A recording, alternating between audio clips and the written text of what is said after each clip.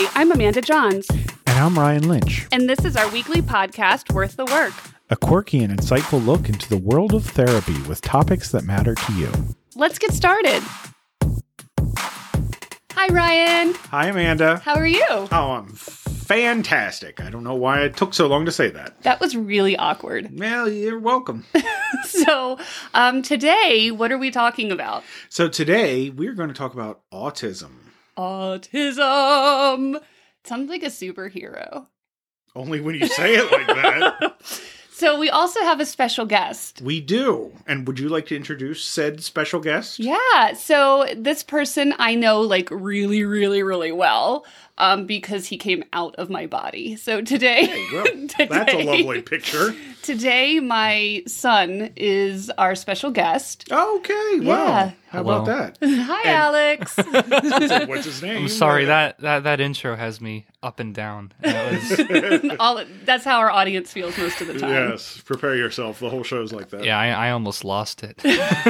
So we're going to be talking about autism today. My son specifically was diagnosed when he was around 5 years of age. However, his dad and I sort of knew there was something going on way before then. It just took a while to get the appropriate diagnosis. So I figured, why don't we start? Because there might be people out there that don't really know what autism is. Right. So why don't you define autism? Okay. And then I will tell you about the different stuff. Add things. Giving her all the hard work, I see. Absolutely. That's normal. So autism spectrum disorder, it's sometimes referred to as ASD as well. It's not really. It is. But nobody calls it that. I cannot believe this is happening. Wow. On air. So autism spectrum disorder, or ASD, is a condition related to brain development. It impacts how a person takes in information and people and how they socialize with others. It can cause problems with social interactions, communication. It can involve limited or repetitive behavior. And then the word spectrum, which is part of the autism spectrum disorder label, refers to the fact that you can have people who are impacted to a great degree. Mm-hmm. Thank you. And people who have very mild impact from this specific. Right. And how that's kind of defined now is high functioning versus low functioning. Right. Yeah, the whole idea of autism being on a spectrum is fairly new. Yep. We used to call it an umbrella term. Yeah, it used to just cover a lot of different things or different aspects of it. But now, according to, was it 2013? Yep. Yeah, the DSM. It was, in the DSM, it was re-diagnosed as, or recategorized, I guess, as a spectrum. So one of the ones that used to be in there is Asperger's, which is a form of autism where it's kind of, I guess, more the social aspects of it. Right. Well, it's the higher high. Right. Right. High functioning. Right. Higher high. What yeah, are they using, cocaine? I don't understand. That's what it used to be. So one of the main reasons that this term was removed is because it actually caused an increased stigmatization of people who had a diagnosis of autism versus Asperger's. So what it did was it caused... I know you love the way I say it. Asperger's? What is that? What's Asperger's? So what it did was it caused a whole debate on whether or not we were taking a subset of people on autism spectrum disorder and saying, well, their issues aren't as severe, so they're separate. Because they're better. Right. And, that's just, they're all the same disorder. Okay, yes. I was wondering where you're going then. Right. So that's kind of the difference there is it is now on a spectrum. And I think that kind of has to lead us into the conversation about prevalence, because I think there's this talk of how prevalent it is. Like it's more prevalent now because of all these reasons. Right. And in reality, there's a lot of research to show that it's not really necessarily that new of a definitely disorder. Not. Definitely not. Definitely not. Right. But it is like, it's just we're more aware of it now. Mm-hmm. Right. So let's talk about because the biggest, I think, myth out there about autism is that, oh, it's caused by vaccines and it's because you got vaccinated. That's what happens to you. That was proven to be wrong. Well, actually, if you want to know more about that statistic, that entire study was 1 out of 1 million, and the doctor later refuted that study, but people still take it as fact. So right. Correct. And it was not only that, but I'm pretty sure, tell me if I'm wrong, it was like a pool of like 5 people. Instead of like an actual unbiased I know it was, study. Yeah, I don't know how many, but I do remember it being a very small subset. Like it was a very small compared to the studies that were done to disprove it. Right.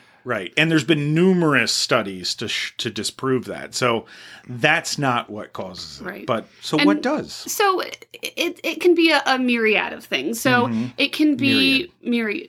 Oh my gosh. Are you going to do this all day with my words? Yes, I am. Man, I'm so happy to be here. So it can be related to the age of the parents. It can be related to genetics. It can be related to the person having another genetic disorder.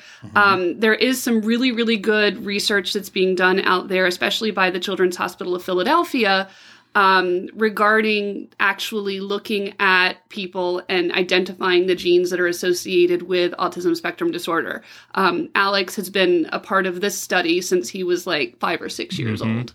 Yeah. And he's 19 years now. So. A lot of visits. And that's really fascinating because up until a couple of years ago, we didn't know what genes caused it. And we still don't know all of them, but we're starting to learn. And it's important to say that they say that it's not very common, or it's less common in females than it is in males. But I think we can say, like we've said with other disorders that are sort of put in that spectrum of, oh, this is mainly men that this occurs to. It's that women or females tend to present differently than males. And so they are, I believe, underdiagnosed because culturally the social piece and the emotional piece, from a stereotyping standpoint, is typically taught to females differently than it's taught to males. It's interesting you say that because I've definitely noticed in my schooling that there were always like a lot less girls in my classes, but they always acted just like slightly different than the other, like all like the mass amount of boys in there, which was interesting. It's almost like instead of taking on the different attributes that a lot of guys did, maybe it was like a society thing that infused like the different ideals into them or how they grew up, but definitely they showed different behaviors. Well, let's jump into asking Alex some questions. You ready? Yeah. You ready, Bub? Let's go. So, what? Just call him Bub. I did. Bub. Okay. That's professional. I call him alley oopers or ooper scooper. Wow. This is duper. uncalled for. Yeah, I know, right? We're bringing you on to humiliate you today. Alley ooper, Great. ooper scooper. Okay. Immature. What does it mean to you to have the diagnosis of autism? I mean, for me, really, a big part of autism about me is nowadays, like when I was a kid, it affected me a lot more, I would definitely say. And that was very obvious, I think, in how I acted in school and the behaviors I did. But because I was able to learn from the great people in my life, I've since been able to kind of not downplay, but like suppress some of like the learn to cope. That's a better word. So, that's I don't deal with it as much anymore. Really, the things I deal with more come from like an attention thing and not so much like the learning part. Well, I mean, okay. I still really struggle with the learning part, but you've learned ways and strategies. Yeah, to help you that's what that's what I'm trying to say. So if you can, maybe I guess what you're saying is if you can get your attention to pay attention. Really, if you can get your attention to pay. You know what? Okay, English is hard. It is. All right. I think I messed you guys up. Yeah. If you can get yourself to pay attention, you know how to learn and stuff. It's just that the attention getting piece. that attention to go. Yeah. So you want to ask? No, you've already started. So how old were you when you realized that your brain processed things differently than other people? It's hard to pinpoint because I think when I was a kid, I really didn't care as much than other people. You were oblivious. I was oblivious to a lot of things, not only autism, but that's a different story. Okay. But anyway, I don't really remember like realizing until I was in middle school, really, because I remember then was a big point in my life where I started actually like caring about learning how to improve myself and work around and with autism in order, like, instead of like when I was an earlier kid where I didn't really like care to improve myself or care about the people around me and how my actions would affect them. So I would say definitely middle school was a turning point for me. Okay. So how have you been the most impacted by autism, do you think? It really comes down to when I was a kid. Okay. Because of how I acted, I ended up getting a lot of, people that didn't like me, said I was annoying and stuff like that, which I have my separate opinions on how the school system in elementary school works with kids who are on spectrum. That's my boy. Yeah, a lot of them I don't think are best equipped to deal with kids of that nature, just because of how I guess I felt like I was treated in elementary school. And middle school is a bit of a different story. I think kids are just a lot harsher in elementary school for some people. But I think kids stop bullying the weaker ones in middle school, which is why, at least to my knowledge, things changed a bit. Okay. Wish I had that same experience. I know. I had the opposite experience. Yeah, I know. Because we All right, moving on. Let's not talk about that. Oh my gosh. So what was the hardest part about having autism, do you think? I know it's kind of a broad question, but Oh yeah, I kind of brushed around that, didn't I? No. That there's most impacted in like the hardest piece. Okay, yeah. No, it's definitely the attention aspect and the being able to, I guess, take in a lot of information at once. Mm-hmm. That's a big, at least when I was a kid, I've learned coping mechanisms now, but especially when I was a kid, that was a big part because I would always, like, my mind would wander. I would always, not want to, do what's going on in the lesson at school, which could also be down to just normal kid behavior, right. But I think that was also amplified by my diagnosis. Okay. So, fair enough. Is there a best part? A best part? Yeah, is there a best part of having a diagnosis of autism? I guess in like the classes, a lot of the kids you meet that are like very similar to you, it's really easy to just become friends and kind of be a weird bunch of people. So finding your tribe? Sort of. Yeah, I would say that. Oh, and I bet that's nice to not feel like you're the only one that has it either. Yeah. It's like I'm not like the weird one in the whole entire room. I'm with a room full of quote-unquote weird people. Do you ever wish that you didn't have a diagnosis of autism? When I was a kid, I would definitely say yes. But I think now that I'm grown up, I think that my diagnosis has turned into a acceptance, and like I don't think I would be where I'm at, especially like with my empathetic traits, if I wasn't diagnosed. How do you think you developed? Because it's interesting because a long time ago, not really that long time ago, there used to be this theory or this thought that people with autism didn't have the capacity to have empathy or be compassionate or understand emotions. And part of the research has actually showed that people who are diagnosed with autism spectrum disorder actually feel emotion to a great degree. And that's why they have some of the symptoms that they do. How do you think you learned to identify your emotions, to identify when somebody else is having emotions? It's definitely improved over the years.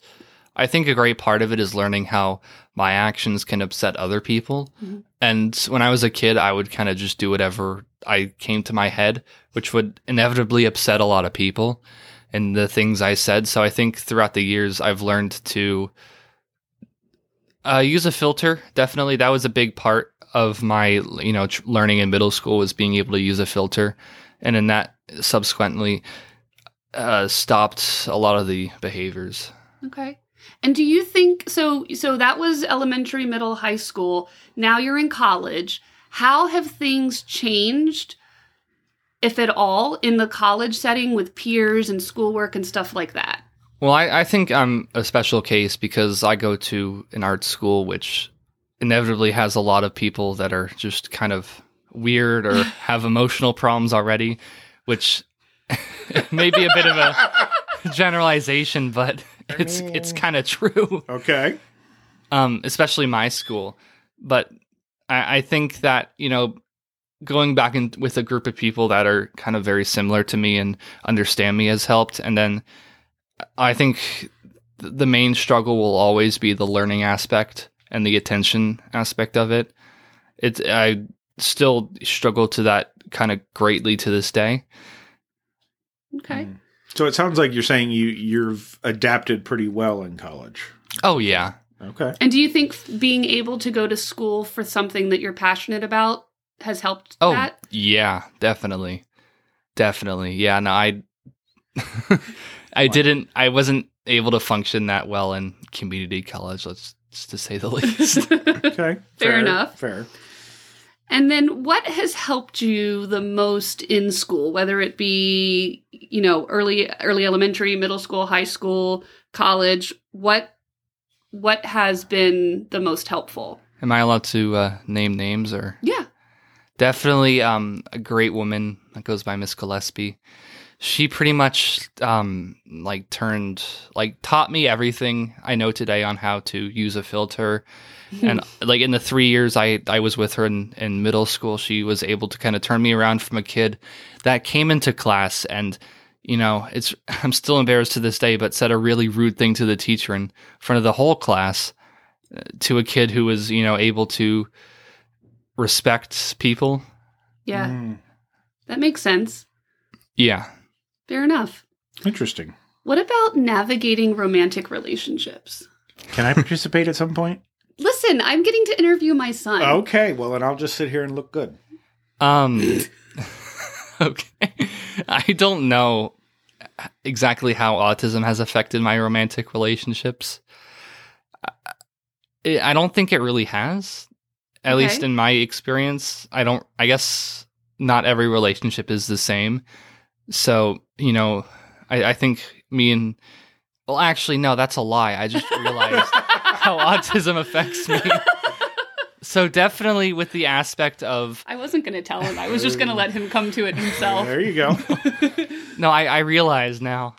No, definitely. So it's hard because me and my girlfriend, a lot of the times I struggle with understanding, interpreting her emotions too much when really it's kind of not that hard to I'm overanalyzing.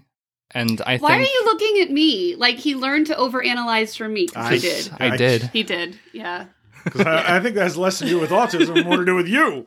Maybe. Mm-hmm. No, go ahead. But it's definitely, when you said how you said that people on spectrum are feel emotions a lot easier. Mm-hmm. That's definitely the case where ever so much she would feel be a little grumpy, which could be due to a lot of worldly factors in her life. Mm-hmm. I would take that to mean that she's disappointed in me. Okay. Which could just be that I'm very self-centered in a way. But it could also be because I just interpret every feeling it's super meaningful, which isn't always a bad thing, but can definitely have negative effects. It's interesting that you say that because in my mind of thinking to what I know from lay people about what they think autism is, a lot of them think it's more the opposite. They don't have as many emotions or don't express them in the same way. I think I think that people on spectrum definitely, I don't think they know how to express themselves sometimes, which I think can lead to the further stigmatization of people saying that they don't have any emotions. Like you see that in like TV shows like the Good Doctor. Yeah. Where, I mean, I don't like to use that example but for separate reasons. Okay. But I think in that show, it kind of goes to show how people can think and like assume that like a person doesn't have any emotions if they're a little more lower functioning. But it's really quite the opposite. They interpret everything, and sometimes too literal. Very deeply. Very deeply. And I can attest. I mean, I've seen you have conversations with your partners, or, you know, we've had discussions where you're having difficult feelings or you're expressing yourself. And I mean, as your mother, I can attest that you absolutely feel things deeply. Oh, yeah. Absolutely. There is no lack of emotion. That's, I think, the thing that has stayed the same throughout my whole life with with the diagnosis is I definitely do that. He said, "Do." I was thinking the same thing. Wow, we're very mature here. Very professional interview. Very professional. One common fear that I hear from parents a lot is that they're worried that their child will grow up to be alone. What do you say to that?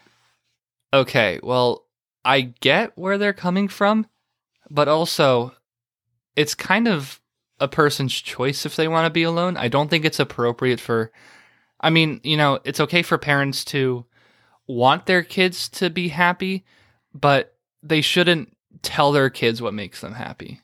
That's my boy. Well, is this about him or is this about how you're Listen, a great parent? I'm allowed to sit here and have pride. Yeah, quietly. I'm just spitting facts, that's all. Okay, so what about parents who worry that their child won't be able to function in the world as an adult? Well, I think for a lot of lower functioning people, that problem is a lot more prevalent, especially because a lot of people that are on that side of the spectrum have a lot more deeper struggles, even as adults, with like being able to function in the world, which I completely understand that aspect. I think if my child was that kind of lower functioning, I would be worried too. But I think if your child has high functioning autism like me, and kind of, I think parents should give their kids a lot more trust when it comes to that, where they can kind of trust that they can function in the real world, because I think a lot of the times they can show behaviors that might make it think like they can't control themselves. But when you actually put them in a situation where they have to be in the real world, I think people will be very surprised by how they can function quite normally. And I think it just comes down to experience, and yeah. Perfect. Okay. Okay. So what is something that you think is important for parents of children with a diagnosis of autism to know? Did you just call it autism? Because that's my new word for it. Autism. Asperger's. Because it's better it's than autism. Because it's autism. Autism. So anyway, back to the question. Wait, what was the question? I quit. What is something you think it is important for parents to know? Oh, well, it depends, because if I think parents that like have trouble accepting their child for who they are try to find the miracle treatment to fix them. I think for those kind of people, I would say, like you're completely valid for looking for avenues, and like I would understand why you think it's just like a problem. But I think that at a point, you should stop treating it and more embracing it. Okay. I love that boy. Okay. Suck it up, Mom. All right. So, and kind of going off of that, if you were talking to somebody with autism, what is something you would say to them? Well, a piece of advice, per se. Oh, advice. Okay. Not just suck it up, Buttercup. No, I'm kidding. What? Man, if only I was that type of person. I know. Could you imagine? I don't exactly know what I would say to a person of autism. I mean, I would maybe say something like, you're valid. Your diagnosis does not define you as a person. Something like that. Okay. That's what I taught you. Oh my gosh. We're going to stop having your children on. I mean, I think we're having one of them on next week. That's besides the point. No, Amber's coming on? Yeah, next week. Yeah. Well, guess we're spoiling the surprise for next week. So I think and one of the things that is really important, if you are the parent of a young child and you are concerned at all that your child might have autism, it's very important to get them in to see a doctor. Yeah. Because early intervention can have a dramatic effect on a person's functioning. And going forward. The treatment they get, definitely. Right. Absolutely. Because that's what really can help somebody who has autism really kind of function and be able to cope with things, is learning those skills, kind of like you were talking about. Yeah. A thing about the diagnosis aspect is I also think that because it's such a blanket term, and I think, the I guess, what's the DNS or DSM and what they did to kind of unblanket it in a way. Yeah. I think that's helped a lot with diagnosing, but I think a large part of it is some kids would show, just them being kids, a kid not wanting to focus in a class for 12 hours a day isn't exactly abnormal. Sure. Right. Sure. So I think a lot of people can misdiagnose people as autism just because it's easier than saying, my kid Agreed. doesn't want to. And that's why, you definitely want to get a professional to do that, right? And also it is something that's hard to diagnose, because... And don't be afraid of the diagnosis. There's definitely still a stigma that's attached to it. Sure. And one of our purposes and points of our show in general is to destigmatize things that typically carry a stigma. And what I can say is, while it might be hard as a parent to be told that your child is being diagnosed with this, the reality of it is that the diagnosis opens up so many avenues of support, whether it be, and resources. Right. Whether it be the ability to put your child into early intervention services, to get them extra support at school, to get them, an IEP, which is an individualized education plan, to get them physical therapy, occupational therapy. One of the things that was really critical for us was really not defining Alex as Alex who has autism. It was Alex. And everything, right, it was Alex, period. And everything else just happened to be something that he needed to learn in order to manage himself in the world that he was born into. And so I like my advice to parents, and I think, Alex, you said it so succinctly, is just love them, just accept them, just say, okay, this is my kid. He's not a diagnosis. She's not a diagnosis. They're my kid. And my job is to help them learn to one day leave me. Yeah. So. Fair. Well, Ryan. Yes, Amanda. This was fun. We're already done? Yeah. Didn't that go by quick? Felt quick, but it was probably 30 minutes? Yeah.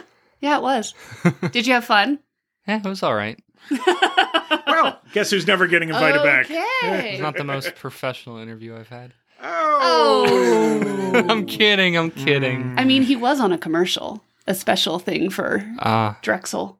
Yes. You remember that when they had their autism center? And all I remember is having to go get mac and cheese. We were with the doctors. And we were part of a documentary. Why have I never seen this? Documentary? Yeah, we were part of a documentary. We're going to have to watch that when I get home. I did fundraising. I thought this was a commercial, not a documentary. No, it was like documentary for fundraising.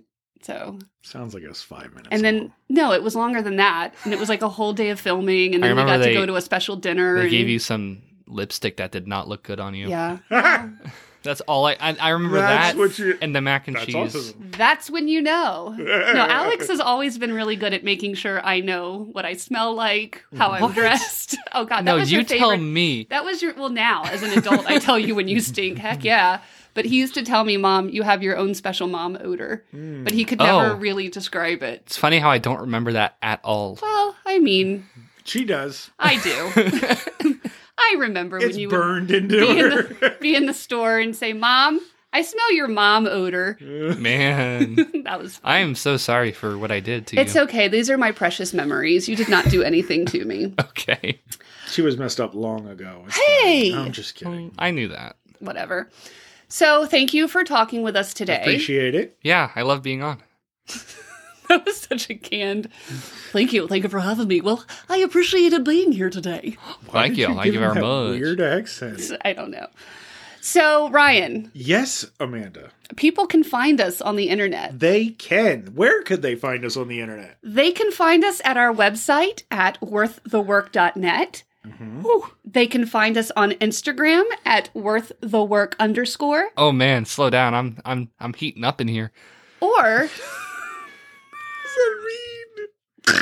Oh, I'm gonna make this as hard as possible for you to read. Or this. they can find us at Worth the Work with Amanda and Ryan on Facebook. on Facebook. Yeah. Yeah. We also have an email, and I think it's Worth the Work Counseling at gmail.com. But you can get to You it from think- any Right. of these You can go three to sources. worththework.net. You can go to our Instagram account. should You can probably go to know our the- Facebook. I mean, And we should probably know. I the know, email. like you're looking at me like, How why dare don't you? you know it, Amanda? Okay, Ryan, what is it? It's but anyway. whatever you think it is. Yeah, we're easy to be found, though. We're easy. Yeah. So, and yeah, the teaser for next week is we hope to have my daughter and her significant other on. Wait. Talking- Chris is talking- coming on? Yeah, talking about. Guess who just found that out? Not just Alex. No, she knew. Talking I about. meant me. Oh, talking about. Talking about college and COVID. Okay. And navigating the world as a new insert into college with relationships and COVID. Sure. She has no idea what she's in store for. Oh. No. I don't think we do either. Don't warn her, Alex. Whatever you do. Yeah. Okay, Ryan. Well, All right. our listeners should remember what? That they are. Worth the work. I think we did that backwards. I don't know. Bye, This is guys. so cringy. Bye.